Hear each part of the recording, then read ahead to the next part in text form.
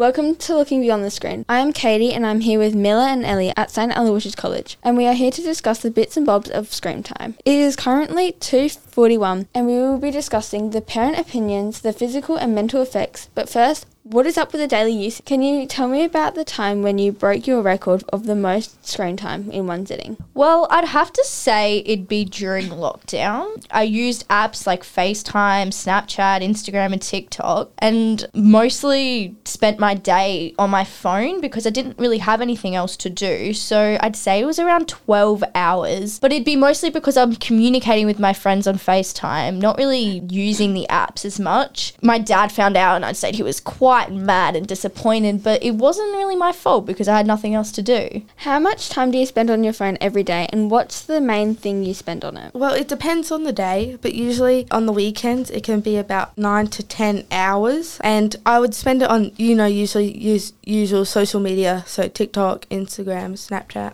And are you proud of that? Definitely not. I really want to get it down and manageable. Do your parents control the amount of time you're on the screen? No, they usually don't, because I guess they trust me to get all my schoolwork done and go outside. But now that my sister's got a phone, they've decided to create more rules and really just tell me to get off my phone, which is annoying. Does your parents believe your screen time affects you in any way in particular? Well, I'd have to say that my mum trusts me more and has less of an opinion on this topic, whereas my dad believes that it does affect me. He thinks that it stops me sleep, it makes me dumber, maybe controls me or changes me. I believe it may, affect me to a certain extent, but I don't think it's that serious enough that it will change me or control me. Mental health is such an important discussion these days. What's the main way you think screen time affects your mental health? Personally, the way I use my phone, it doesn't affect my mental health. I use Instagram more for inspiration for my art, and there's that whole topic about, influencers and body image, but I'm personally not affected by that as I do not use social media for that. And so I think it affects my mental health positively as I look for inspiration for my art on Instagram, and then, I go and do that art and it's mindful and it, helps me stay calm. And so I would say it affects my mental health in a positive way, but there's many ways you can use social media and screen time. When the discussion of screen time is brought up, do you feel that people automatically think that it is the biggest impact on your mental health? Is there any particular story you can tell about this happening? Well, I personally do believe that people feel that it is the biggest impact on our mental health. People, especially adults, just think teens are solely affected by screen time, and they seem to not consider other aspects and just thinks everything stems from a phone or social media. I remember a time when I was just said out of the blue that I was tired, and my dad automatically seemed to blame it on social media or my screen time, where I feel like it wasn't even